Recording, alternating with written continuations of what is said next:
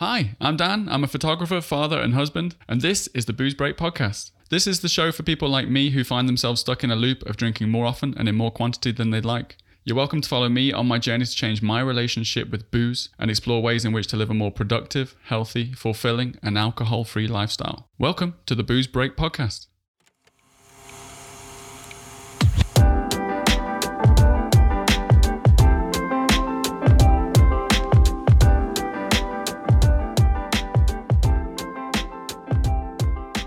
This podcast is a diary of my journey, taking a break from alcohol, as well as looking into different ways to help sustain a break from the booze. We'll be going into the ups and downs as I circumnavigate my way through work, family life, and social situations without the hooch. I'll be delving into the benefits of living booze-free and tackling subjects such as social pressure, health, identity, and alcohol representation in the media. Just a quick warning, there's likely to be some choice language and adult themes peppered throughout this series, so if you're easily offended or have children within earshot, you've been forewarned.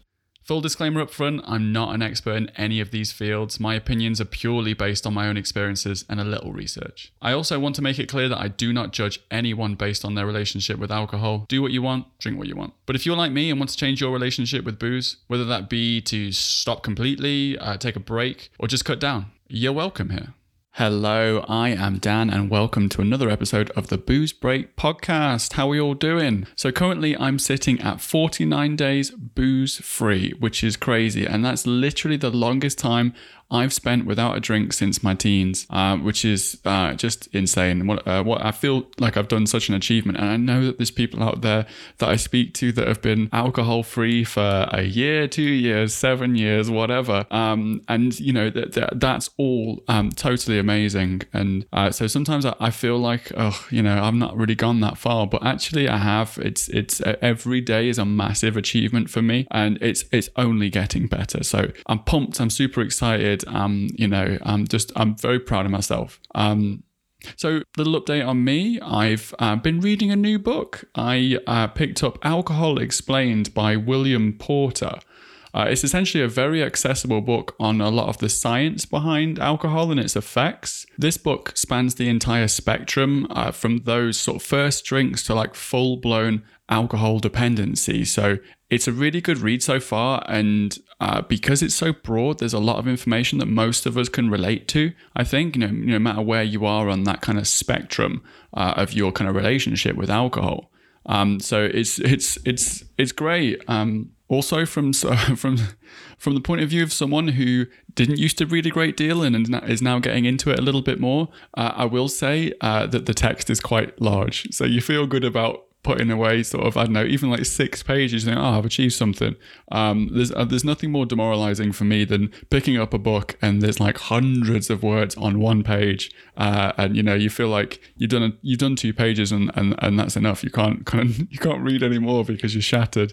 So definitely recommend picking that up. I will leave a link to it in the show notes and you can go and check that out. When it comes to my journey, I'm still feeling great. Although I'll be completely honest, I have let my sleep slip a little bit. I've been staying up a little bit later, kind of going back to my old ways. Not super, super late. I think the latest I've stayed up since not drinking was, I think, 1 a.m., which is still pretty good for me. But I've noticed that, if I slip back into that kind of routine of like still waking up relatively early with my daughter or with my wife, my energy levels have dropped and also my patience drops, and that's not cool. I've snapped at my daughter a couple of times and sort of thought, I didn't need to do that, and it was because I was distracted. It's because I wasn't I didn't have enough energy to respond to her in the best possible way. So I need to work on that. I definitely want to have more patience in my life, especially with my daughter who is 2, and she doesn't get it, and she is testing the boundaries of what she can achieve and what she can get away with. And I don't want to be raising my voice every single time that she's trying to play me, essentially. I've also been loving exploring the range of alcohol-free beers that are on the market recently. Once you find the good retailers, they open up the door to some excellent alcohol-free alternatives that taste amazing. So I've been trying out lots of different beers and I've been really excited about that. I'll be honest, I have tried a few wines that I've not been fussed about at all. I think as soon as someone creates like an alcohol-free red wine that is actually good, then I will be a happy man, because I kind of do miss that kind of red wine in the evening type vibe. I just don't miss the alcohol. So if any of my listeners have got any recommendations for that, I would love to hear them, and I will definitely be spending some money on those. I'm also drinking less coffee at the moment, and this is completely subconscious. I didn't mean to do it, but I'm finding myself in the daytime when I'm at work, or even when I'm at home, I'm drinking way less coffee. I would have like maybe 1 or 2 cups in the morning, and then that's it now, pretty much. Like no more coffee for the rest of the day. And whereas back when I was drinking, I'd be drinking coffee the whole way through work. You know, I might have like 6 or 7 cups of coffee, which is pretty scary. That's probably the most extreme sort of end of the scale. But yeah, I don't know why I'm drinking less coffee. Again, it's not a thought process. It's just happened. And I'm wondering whether it's because I don't need it as much, you know, because I'm feeling great and I'm energized for the most part. Certainly more than I was before, even with, you know, my sort of, you know, less than, you know, ideal sleep pattern. So yeah, I'm thinking maybe it's just the fact that I don't need to use a stimulant in the daytime anymore. So yeah, that's interesting. Lots more water. So that's cool. According to my very clever app, I have passed on 240 drinks in the last 49 days, and I've saved a total of £481 in the process. And that's if you don't count how much money I've spent on alcohol-free beer, which is actually quite a lot. But I'm not counting that. As far as I'm concerned, I'm cool with that. I've got these figures from my clever app, which I've mentioned in most of the episodes, but I never actually tell you what it's called because I always forget. It's called Easy Quit. And if anyone's interested, you know, you can go and check that out. They don't sponsor the show or anything like that. And I'm pretty sure you can only get it on Android, but it's quite cool. I really like it. So in today's episode, I've got a very, very special guest. Rory Fairbairns is one of my favorite people. He's one of the founders of 1 Year No Beer alongside Andy Ramage. He's in the 1 Year No Beer Facebook community every day, cheering us on. And he was one of the first people to encourage me to start this podcast, which I'm truly grateful for. I sent him over literally the first ever episode that I recorded. It was really rough. And he literally called me up. And the first time I'd ever spoke to him in you know, over the phone, called me up on Facebook and just gave me so much positive feedback. And he was so nice, and he was ready to support it straight away. So I can't thank him enough for that. I'm really grateful. In this interview, we'll be sharing his journey to achieving a healthy relationship with alcohol, as well as developing other elements of his life in a more healthy, productive, and fulfilling way. I'm gassed to have Rory on the show, so let's get into it.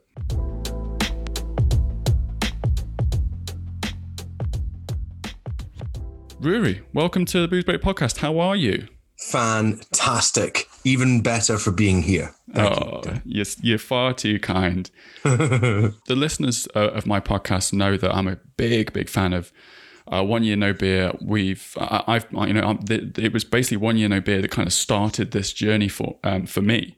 My lovely auntie, who's just celebrated a year alcohol free, which I've mentioned several times on the podcast. I'm just so proud of her. Kind of gave me a nudge in your direction, although you'd actually been on my radar previously to this through, I guess, very clever sort of targeting and things like that. And very clever targeting. It's amazing because I was always like, oh, this looks really cool. And I was starting to see the stories, and I was starting to see the success programs. And we were infecting your newsfeed, weren't we? Yes, and so which works, you know, fantastically well because you know you were already a sort of trusted source, you know, at that point. You know, there was I knew about you when Claire mentioned 1 Year No Beer. I thought, okay, I'm going to go check these guys out and see what it's all about. But I'd love to wax lyrical about 1 Year No Beer a little bit later on down the line. But first, I'd love to know a little bit more about yourself. Can you give us a mini bio, completely separate from 1 Year No Beer and alcohol in general? Can you just tell us a little bit about yourself and who you are? Yes, I can. So I'm originally from the west coast of Scotland, the Isle of Mull. Beautiful part of the world. Absolutely beautiful. Pretty synonymous with drinking culture. Grew up, like most of us in the UK, watching friends, parents, friends, aunties, uncles celebrate, commiserate, and congratulate with alcohol. I was super manic hyperactive. 6 years old, my parents were offered an ultimatum, either drugs or counselling. And I'm very fortunate that they chose counselling because I think it made me the wiser individual I am today. I really struggled with my brain and really struggled to fit in. I went through some suicidal attempts in my early school years, 14 and then 15, took an overdose and tried to hang myself.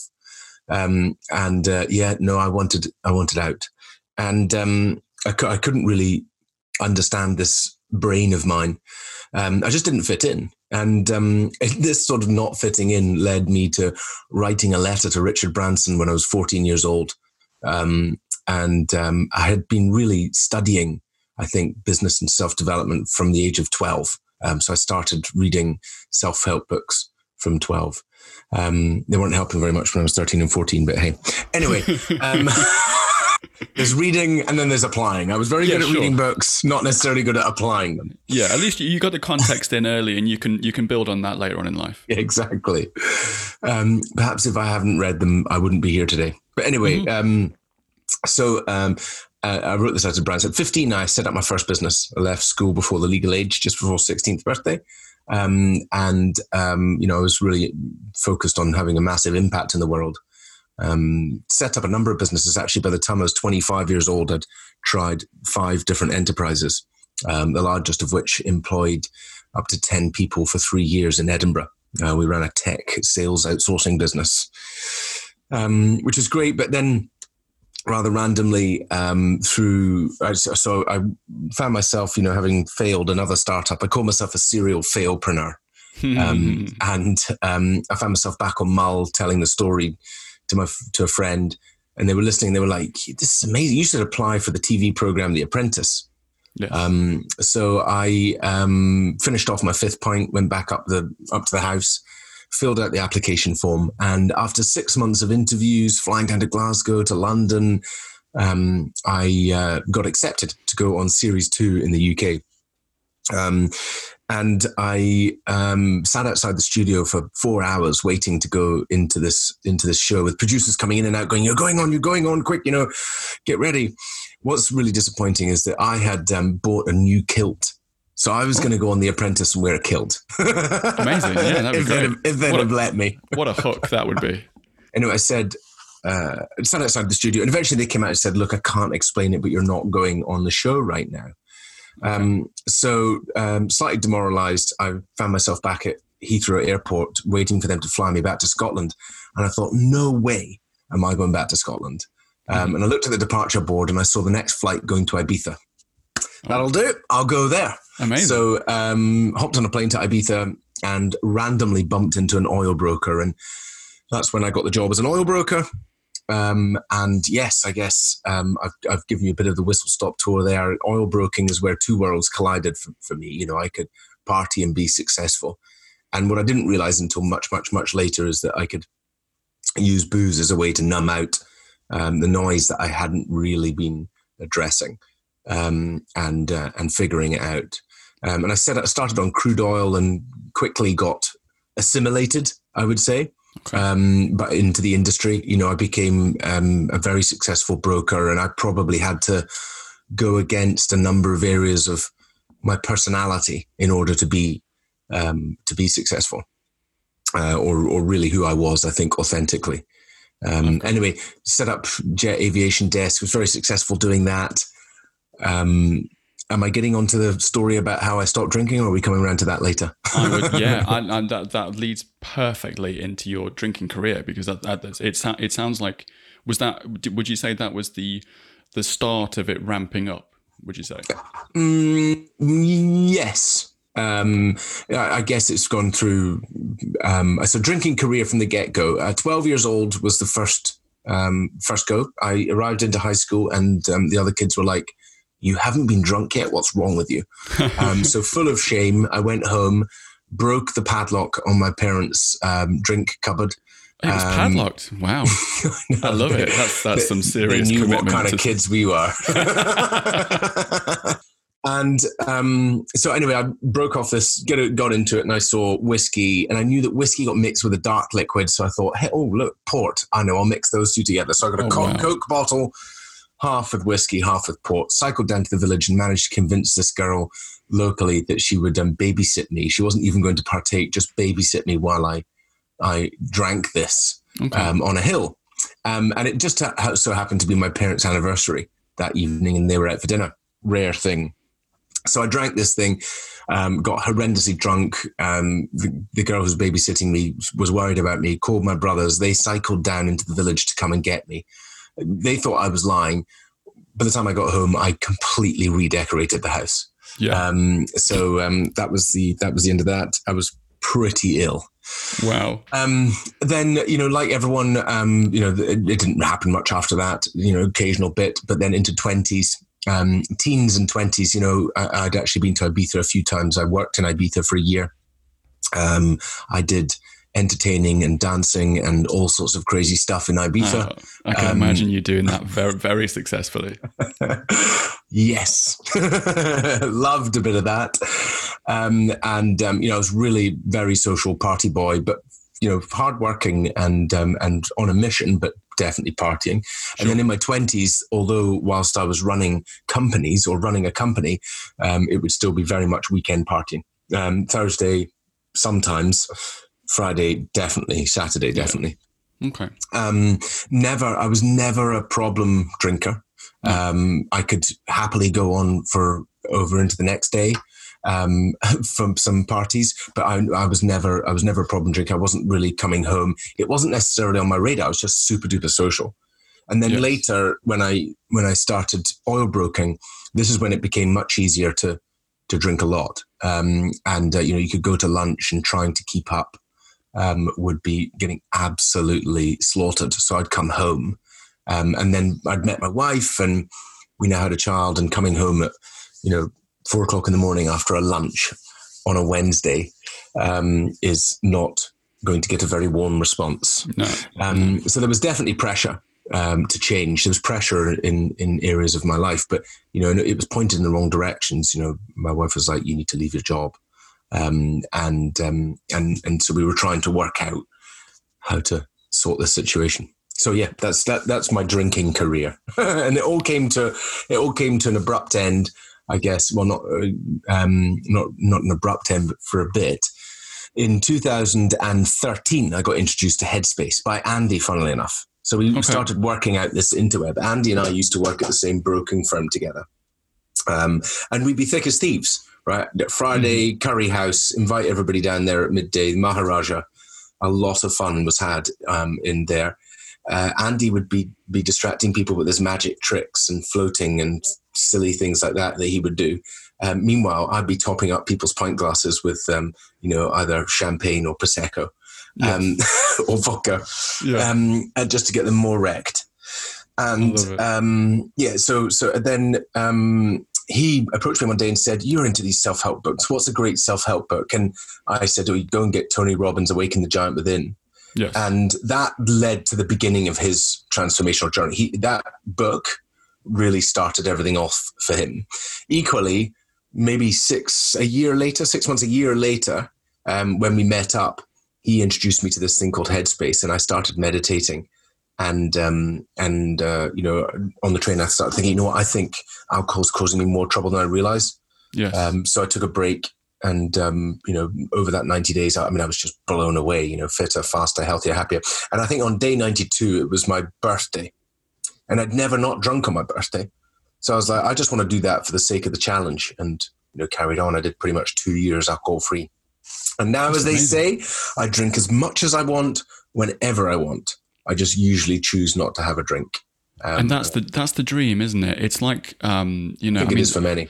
It's like social. I've mentioned this before. It's like social smoking for people who are habitual smokers. That's the holy grail, is being able to pick it up as and when you please, without any need for it. No reliance on it. And I think for a lot of people who are going down the route of doing something like a booze break, or taking a step back from alcohol, it's not necessarily because it needs to stop forever. It's more about the fact that you can stop in its tracks, take a step back and reevaluate, and be able to come back with a much more sort of healthy attitude and lifestyle around it. And that's exactly where I want to go. And this is the great experiment, is getting to a stage where, perhaps some at some point down the line I go, do you know what? It's not for me anymore.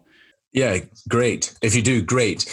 And yes, well, you're doing all the right things. I think there's a plethora of factors. See, I have an unpopular theory, and that unpopular theory is that anybody can. And there are a lot of people out there who say that moderation is a myth and it's impossible. Yes. And I understand that when you look through your two-dimensional framework of this is how my life is, these are the traumas that I've experienced, these are the pressures that I live with in today's society, no, moderation is not possible. Then I say, I agree with you. Moderation under those circumstances is not possible.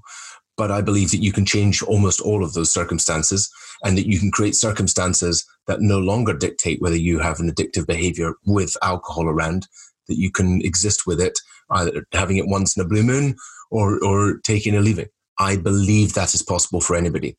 And whether we ever get round to proving that or not, I would love to make ways of proving it. And I think there are elements of proof out there with it. When you look at addiction, when you look at the research behind addiction, and like the Vietnam War and the US Army forces being heavily reliant upon opioids and coming back and actually consuming none, or very little. They thought there was going to be an epidemic flooding the US, and it didn't. They just stopped using.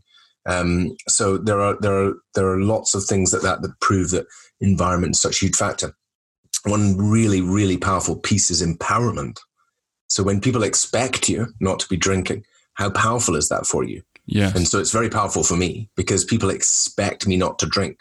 Like if I'm normally always wearing a 1 year no beer logo, and I decide, I might just nip in and have a beer, I'm going to be standing in a bar with a t-shirt on with 1 year no beer on, holding a pint. Can I justify that? How is that going to be responded to? So there are all of these things that might be questioned at that point. Now, what you're doing is setting up a podcast, and therefore people are listening to you and they're being inspired by you. And in a way, you're feeling a sense of ownership in other people's journey.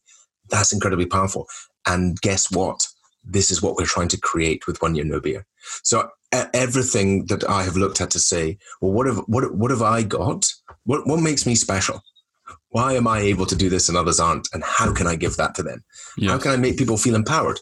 Well, that's why we're building an ambassador model, so that individuals can come in and grow a part of 1 year no beer in their communities, whether that's online or offline.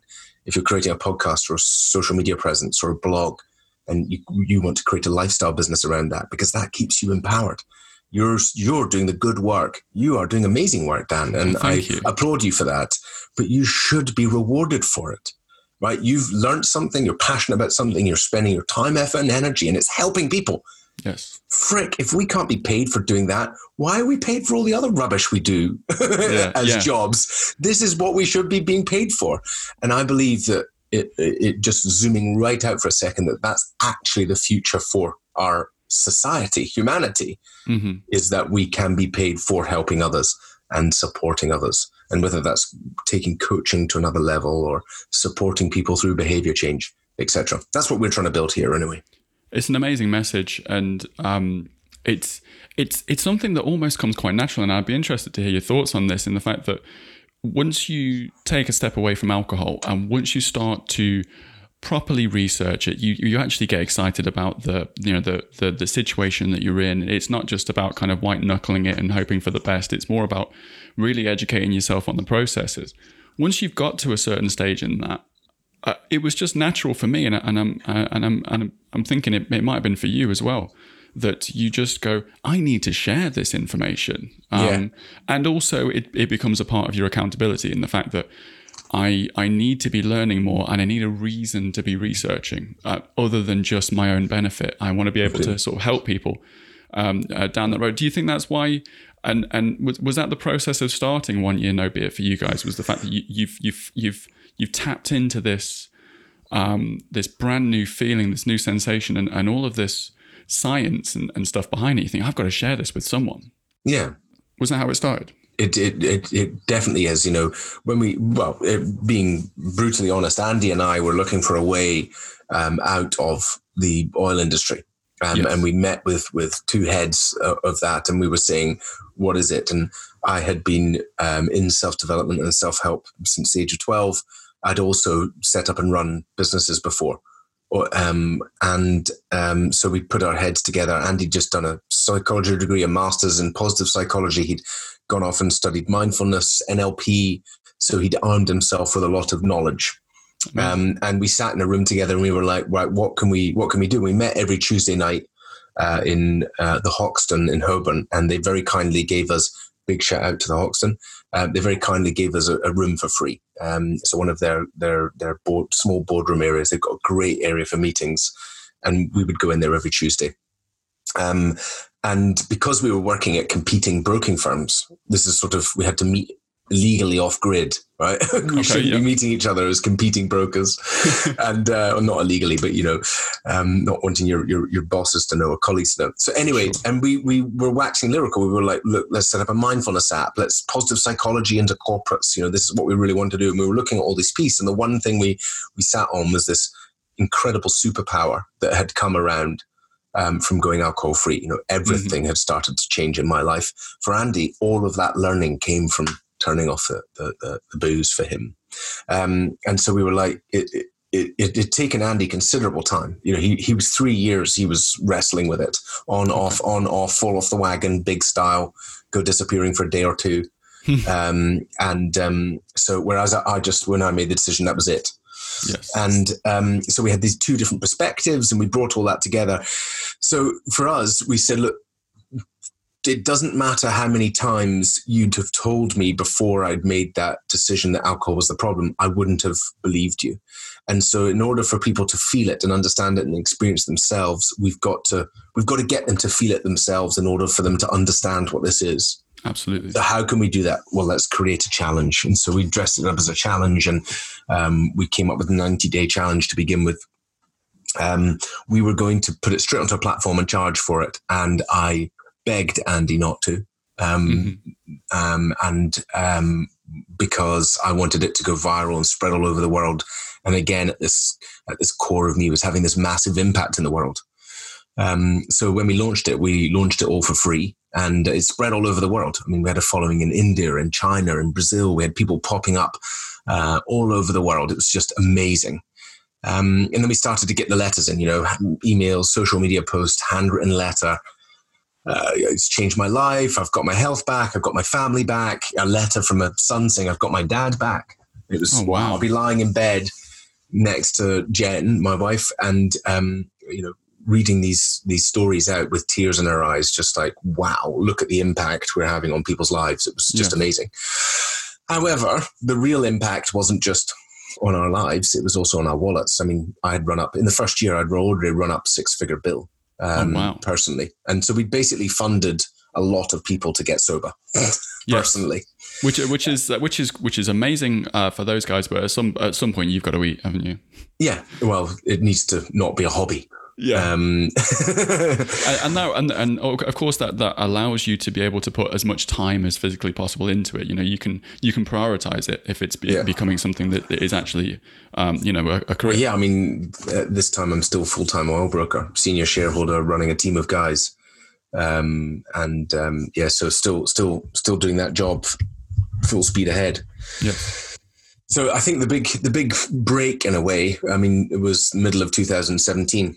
I sent a tweet out to a journalist after sacking a PR company for doing nothing and costing us 25 grand over sort of 4 or 5 months, literally, a matchbox in a paper. It was like, this is awful. Mm-hmm. So I walked out of that meeting, went into a cafe, sent 10 tweets to 10 different journalists. One of them replied. And off the back of it, we ended up getting a 10-minute feature on BBC World News in over 200 countries. Amazing. And pretty much unheard of for a business to get that kind of exposure. And a friend of mine called me up in Italy and he said, hey, Rory, I've just seen what you're doing. I think it's amazing. I'm meeting the Dalai Lama next week. Would you like to meet him? Wow. So a week later, I'm in Pisa, and I get to ask the Dalai Lama a question in front of about 5,000 people. and I shouldn't have been there. It was amazing how things shifted for me to be next minute, not really. I mean, next minute on the stage asking the Dalai Lama a question. Anyway, we ended up staying at his same hotel, which shouldn't have happened either. Crazy stuff happened that weekend, and I'm not religious. If I was going to put myself to anything, it would be the way, the Buddhist way. Yes. But this had all come from meditating on that train. And the fact that it led me to this point, I was like, you know what? I know why I was put on this planet. I know why I had those recurring nightmares, why I couldn't fit in, why I wrote that letter to Branson, all those failed startups. Everything had led me to this point. So I went in on Monday morning and said, I'm out to my oil broking job. Mm-hmm. And everybody was gobsmacked. They were just like, are you mad? Completely insane. And I was. I mean, financially, that was the worst financial decision I've ever made so far. Well, I get the impression you were very successful at it as well. Yeah. No, I was very good at my job. So got out of that, got straight into 1 year no beer. And, I would love to say that it's been all roses and sunshine ever since, but this is 1 year no beer has been the hardest thing I've ever done. The sacrifices personally, the sacrifices as a family. We blew up our life shortly after the Dalai Lama piece. We decided, look, we just can't continue a London lifestyle. So we took the kids out of private school. We sold our house there. We moved up to North Berwick. And brought all our costs right down because we were like, we're going to need to hunker down. This is a long game. Yes. But I'm never not grateful for those decisions. Being forced to make those decisions means now I can get on my boat most days. I'm 10 minutes to 10 different beaches. All of those are huge factors in not just changing my relationship with alcohol, but making me a less hedonistic individual. Yeah. For all of my 20s, I had to find a way to self-destruct. And it was either through booze or through fast cars. I raced cars for a while.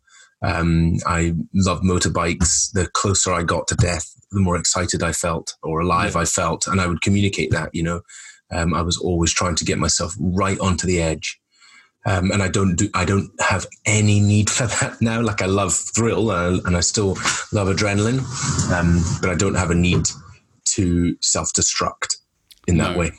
And I can totally relate to that. I think that is the journey that you are on.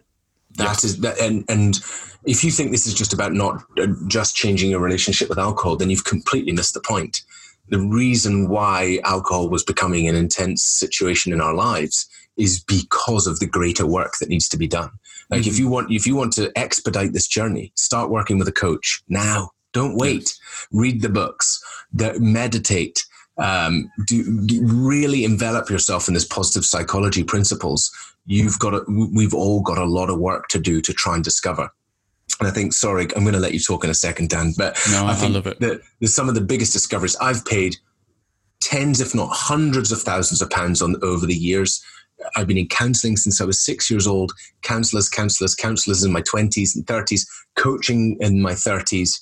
And I've had much bigger shifts in my life through coaching than I ever had with counseling. Mm-hmm. And then the biggest shifts in my life actually happened through meditation. There's some of the discoveries of traumatic experience in my past that I found through meditating were mind blowing. Yeah. And then when they're released. You don't carry them around with you all the time. So, yeah. I think we'd both be great poster boys for Headspace, for sure, because it is a catalyst for a lot of big steps in your life. And it was the same for me, not necessarily around alcohol, or that was part of it, but through anxiety. And again, anxiety is heavily linked to your relationship with alcohol. But similar scenario. Using Headspace years ago, in its early sort of stages of the app, and I still use it. Completely changed my process, and it helped and aided me in a lot of the stuff that I'm going through.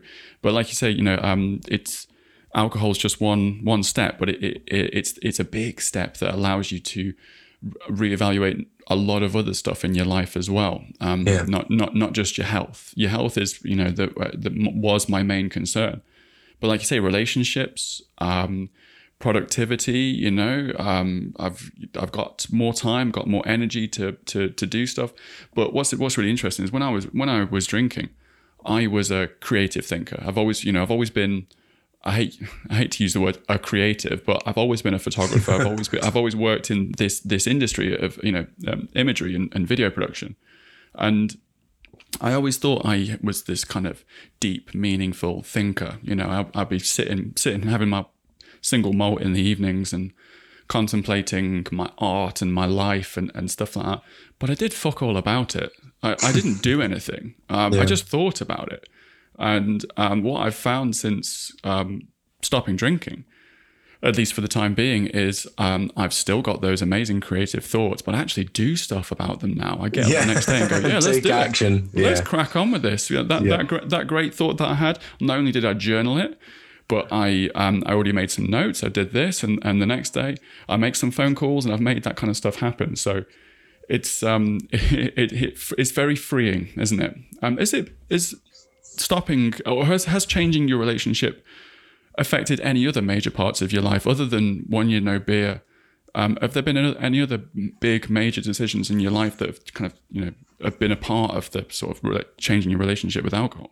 That question's the wrong way around. Mm-hmm. So changing the things in my life, and all of them have changed, are what have changed my relationship with alcohol. Okay, that's cool. Yeah. So, and that is the reality of the journey that we are all on. Mm-hmm. So we come in through thinking that alcohol is the problem, and we remove that alcohol, but we're given clarity, energy. We're given exactly what you said, the will and want to improve ourselves. Yes. That gift is given to us because we need to change shit. Excuse my French. Mm-hmm. Right. And so the to go through just not drinking and abstaining from that piece, but not make the life improvements or the life changes, guess what? You're going to go back and you're going to say moderation's impossible for me. You're right, tick. But to come through, open your eyes and make those difficult decisions and changes. And they're everywhere. Some friendships that weren't real, that were just false friendships. Yes. Those things need to change. You need to stop accepting the way some people treat you. And that's not okay anymore. It was okay when you were drinking. It was okay when you just put up with that, but it's not okay for you anymore. And then what about what you do? You're feeling like you contribute, you're doing what you love. And I think a lot of people need to make some course adjustment in there. And I think, so when you look at my life, it is totally different. Yes. It is unrecognizable different. In a positive way. And an incredibly positive way. There's lots of things I still love and dip my toe back into there and go and hang out with my old pals and buddies and definitely do all that. But in reality, it's way more about family life and giving my kids a nurturing family life than it is about me making lots of money and us going to shiny restaurants and all that kind of stuff. So yeah. I think, and also children are a huge catalyst to these kinds of, when you life changes. When you become a parent, you all of a sudden start questioning your own actions and what you do and life and time. All of a sudden, time becomes an issue when you're a parent. And again, it goes on from what you just said. You start to think, am I wasting time by drinking and being hungover and not being productive? And especially when you've got young children like us who've, all of a sudden you realize they grow up so quick. And so every bit of this sort of time when they love you and they just want to be with you and stuff, you ideally need to be making the most of that, especially if you work full time and, you've only got, a small amount of time with them sort of on a daily basis, for sure. I just want to take a quick break to let you guys know about my Patreon. So if you're liking the content that you're listening to on the Booze Break podcast, you can actually show your support by going over to the Booze Break website, which is boozebreakpodcast.com. Right at the top there's a little button that says donate. You can click on there and it goes straight to my Patreon page. This is where you can actually pledge a sum per month to help support the show and me. First of all, that's really generous and thank you, but also you do get some benefits to that as well. Different tiers that you can go to. There's Legend, Warrior, and Godlike Behemoth. With the Legend tier, which is just £7.50 a month, you can actually get access to new episodes before they get released on their official release dates. And you can cancel this at any point. Of course, you're not tied into anything necessarily.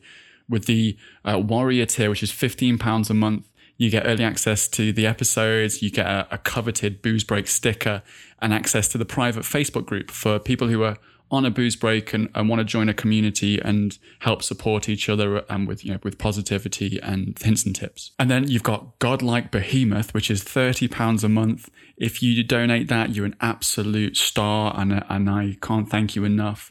With this, you get early access to episodes, you get a shout out on one of my podcasts, you get the Booze Break sticker, you get access to the private Facebook group, and you also get an epic Booze Break t-shirt as well. So any support that you guys could give would mean a huge amount to me. Notoriously, podcasts don't earn a great deal. So any bit that you can give would make a huge difference, and it just keeps me motivated and able to be producing content and taking the time out to do research and put these episodes out. So I thank you. Back to the episode. Moderation, again, going back to that, is one of those topics that it's again, like I say, it's the holy grail. And you seem to have got to that stage and are doing really well. Does it still require effort to keep on that track? Do you have to be constantly checking in on yourself, or is it just become a natural thing now? It's not something that factors into your willpower, let's say. It is not a constant should I, shouldn't I, or anything like that. It mostly doesn't enter my brain.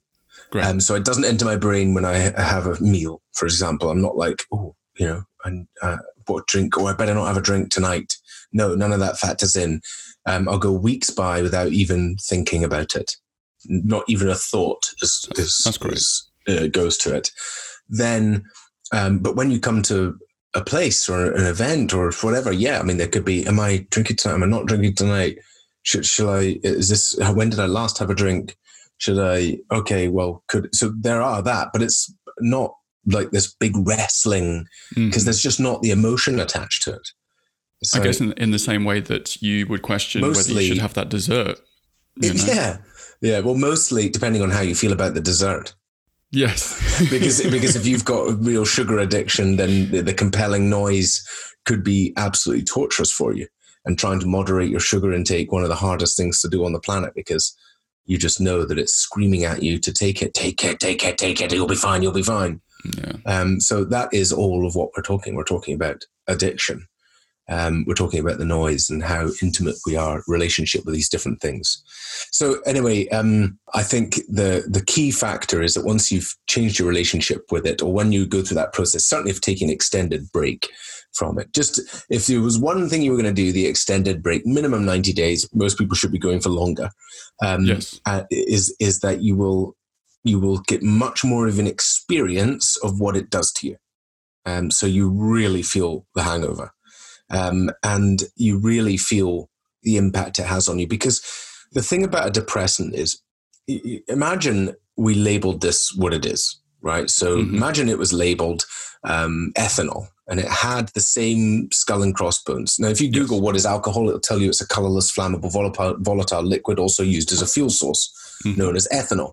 Now, has there ever been a study in the history of humankind that putting ethanol into the human body is good for you? Absolutely not. There has never been, and there never will be. So let's do away with this absolute codswaddle that alcohol is good for you. No. Some of the ingredients used to mask the horrific taste of alcohol, because it's a poison, have some benefits to you, like the tannins, etc. in wine. However, you can get that really easily in much larger quantities in a good natural diet. Yeah. So let's do away with the nonsense that alcohol is good for you. The next piece is that as ethanol, or as imagine the bottle was labeled that. Now imagine the bottle was labeled with its after effects. Okay, so let's just say instead of that, let's change it to a pill. This pill is going to make you feel depressed. This pill is going to make you feel anxious. This pill may give you suicidal thoughts. This pill is going to make you feel more emotional and unable to cope, right? For days afterwards. How many people would be running around popping that pill? Oh, no one. Right? Okay, so the high, we've totally deluded ourselves with this high of the moment, and then ignored the past and ignored the piece afterwards. And taking a break from booze gives you the opportunity to see that bad bit for what it really is. Yeah. And then you go, you know what, I don't want that at all in my life, or I only want that irregularly. So people might say, well, Rory, when you know that, why do you still have a drink? And I'm like, because, I mean, look at the self-destruct I came from. I don't mind feeling a bit anxious and sad afterwards on the odd rare occasion. But I'm not going to do it very often because it impacts my work. It impacts my relationship with my family. It impacts the relationship with my wife, all of those things. So it's just not worth it. So I think that pace makes it much easier to control.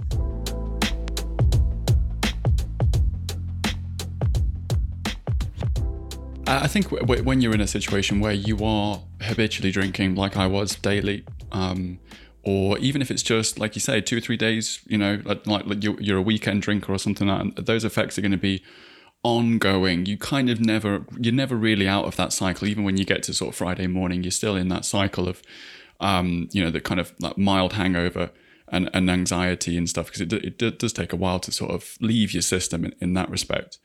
And the more research you do into this, which I've been doing, and it's all very, very clear, is really there's not a lot of pleasure that you get from alcohol, you know, on a regular basis. And what I'm finding is actually what you're getting is just relief from the withdrawal symptoms, relief from the hangover. It's that kind of constant hair of the dog scenario. It's just more long term. So once you take that break away from alcohol, you realize that actually you feel great most of the time, and the pleasure's less because you're out of withdrawal. You've taken 90 days off. Alcohol has well and truly left your system, and so all you're getting is the base stuff that you would, you know, that if you'd had a drink for the first time ever. And actually, you know, I think everyone's first drink was pretty horrific. Yeah. So certainly your experience sounded pretty rough. So yeah, you know, what's you know, what in that situation, what's the point? So you can make a more clear judgment after taking this prolonged break. Is there a sweet spot for you, do you think, in terms of the amount of time? You know, so it was about a couple of years, did you say that before you got to this stage? Yes, I did a year, and then I had a drink or two between it, and it led up to Christmas. My brother came down with his wife, and sort of 3 days of drinking in a row led to the largest argument my wife and I had in over a year. And I was like, I just don't want this in my life. So that was another year part it. And I think that's when I started coming up with these rules and regulations, which was what we've now put into a total control course. So this is not really live yet, but you know, there is a total control course for people who are thinking about, after doing their challenge, minimum of 90 days, preferably a year. If you're thinking about going to drinking, here's some structure and how to do it. That's really and helpful. So there's a framework for instance, you need to set your own guidelines and boundaries. So for instance, for me personally, if I woke up with 2 hangovers in a row, that would be an immediate 30-day naughty step, 28-day naughty step. That's brilliant. If I found myself drinking 2 days in a row unplanned, then it would be a 90-day naughty step. You know, and all of these different pieces, depending on what your style of drinking was. If I drank if I woke up the next day and I felt that I needed the drink, right, and that's not when to drink. Oh, I really need this drink.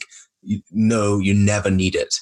Okay, if you're going to enjoy it, that's fine, but not need it.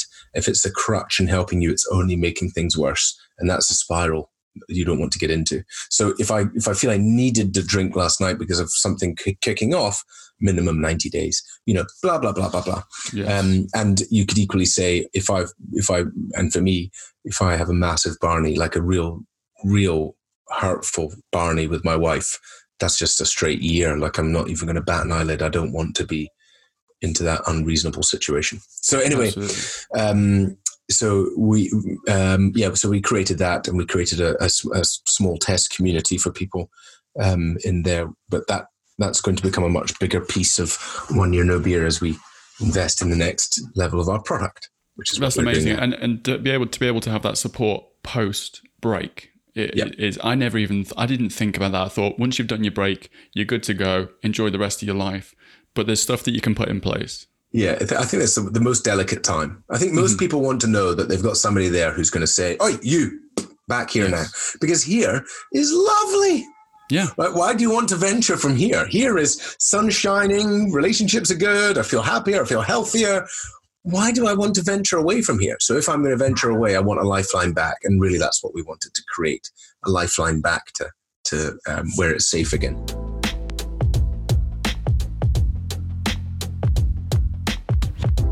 Could you give the listeners an idea of, let's say they're thinking about embarking on a break from alcohol.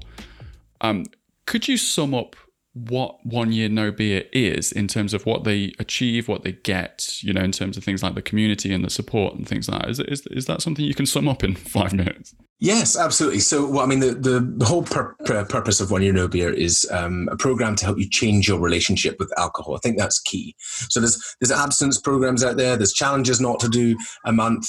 And what you do is you basically abstain from something you love. You set yourself a month, you ignore your social circle, you white knuckle it, and you count down the days to the first of the month so you can get drunk again. And all you do is reaffirm the limiting belief that alcohol is pertinent to your life. So what we wanted to do is help people change their relationship with it. Like if you feel that alcohol's around too much, you've woken up not knowing what you did the night before, got yourself into a bit of a mess, maybe you feel so anxious, but not just that, you could have niggling health issues that you haven't associated. This was my situation. Anxiety, depression, feeling lost, not sure what direction you're going in, as well as lots of niggling health issues. I mean, we've got a guy who did 5 rounds of IVF, told never get pregnant naturally because he had too low a swim count, and 100 days into our challenge, they get pregnant naturally. So Incredible. There are many wide-ranging reasons why somebody might want to take a break from booze. So while you're taking that break, we want you to actually change your relationship with it so that you don't feel it's around all the time. You're just in more control. And so there's a process involved in that. We send daily emails, daily videos, and peer support. And that is all designed around getting you to start thinking about alcohol in a different way. To start lifting off all the marketing, all the brainwashing that we've been given by society, by marketing, by our people around us, and lift the lid on that and start asking the questions. Because when you do, and you experience alcohol-free, like the incredible fresh skin, hair looking better, looking younger. One lady posted this morning, her husband said she looks as amazing as she did when they first met.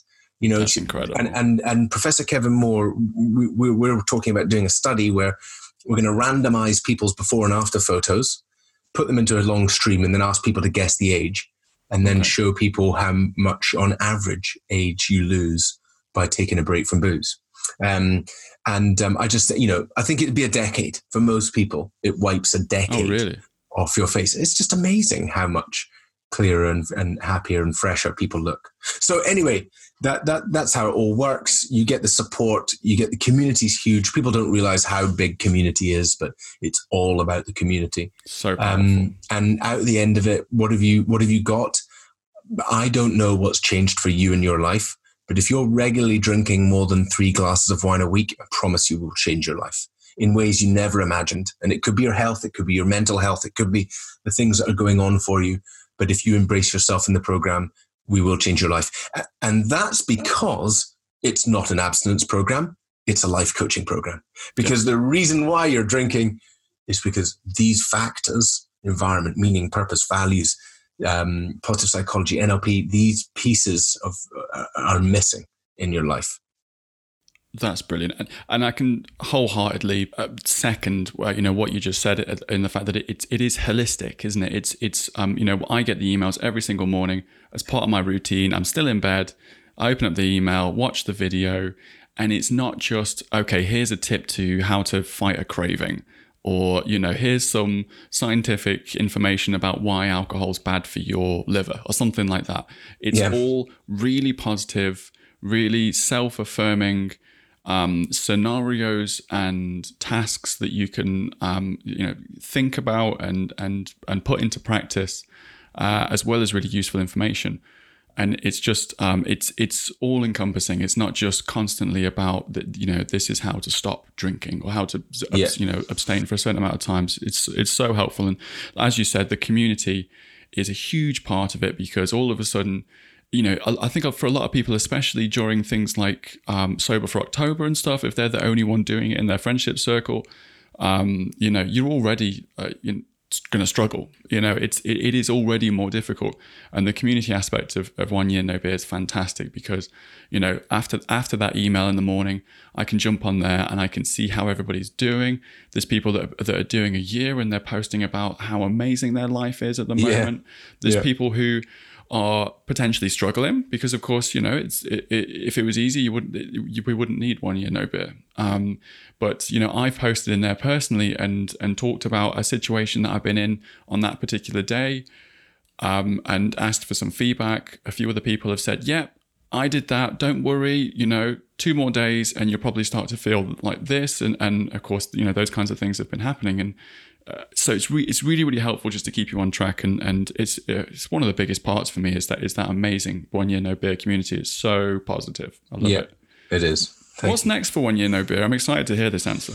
We're just going through our crowdfunding raise right now, which today we hit 100%, which is actually the first day. So the first 24 hours of being live to the public on Seedrs, we've hit our funding target of 1.4 million. Incredible.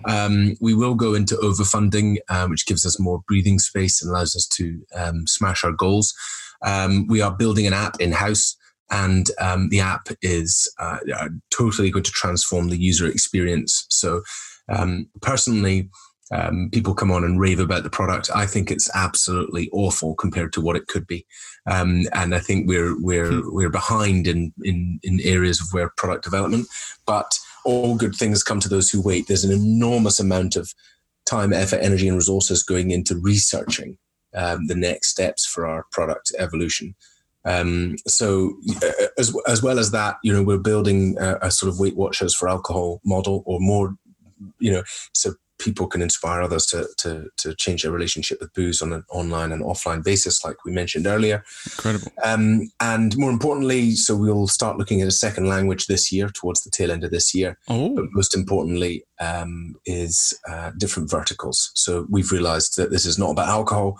We just use alcohol as an excuse to get people to focus on their personal development. And when you substitute that behavior change at the beginning with caffeine, sugar, porn, gambling, technology, social media, whatever it is, ultimately it's the same funnel into people choosing to live a better life and improve themselves. So that is the long-term development of what we are up to here. So exciting. And I think that's why, it's such a great opportunity to be thinking about the crowdfunding round now. There is so much, the opportunity is absolutely massive. The opportunity to make a real positive impact on this world, and to be a brand that has helped many millions of people, not just turn their life around, but then go on and to create a lifestyle business helping other people turn their life around. I think that's where it becomes embryonic growth. Exponential growth. Yes. Amazing. I'm so excited. I can't wait for what's next with 1 Year No Beer. I'm going to be keeping my eyes on it. I'm going to keep it in the community and keep supporting you guys. And you guys have been, 1 Year No Beer has been such a huge supporter of the show from the get-go, which I can't thank you enough for. You were the first person that I sent a podcast episode to. You rang me straight away and gave me some amazing feedback, and I really feel just humbled by that. It's just it's so nice that you've still got the time to put into helping people within the community who want to spread the message. I just loved the way you bounced in like a Jack Russell, and recognized that in myself, and always want to encourage entrepreneurial spirits. And I think we have to stay completely congruent with this message. Our message is to empower the world, empower our members to change the world's relationship with alcohol.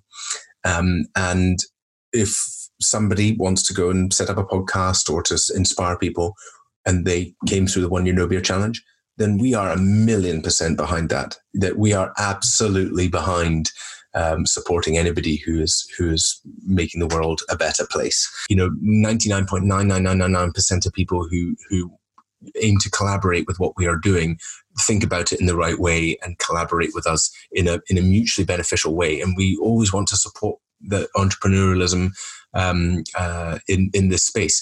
this is a huge, huge space. It's massive space, and it's only going to get bigger.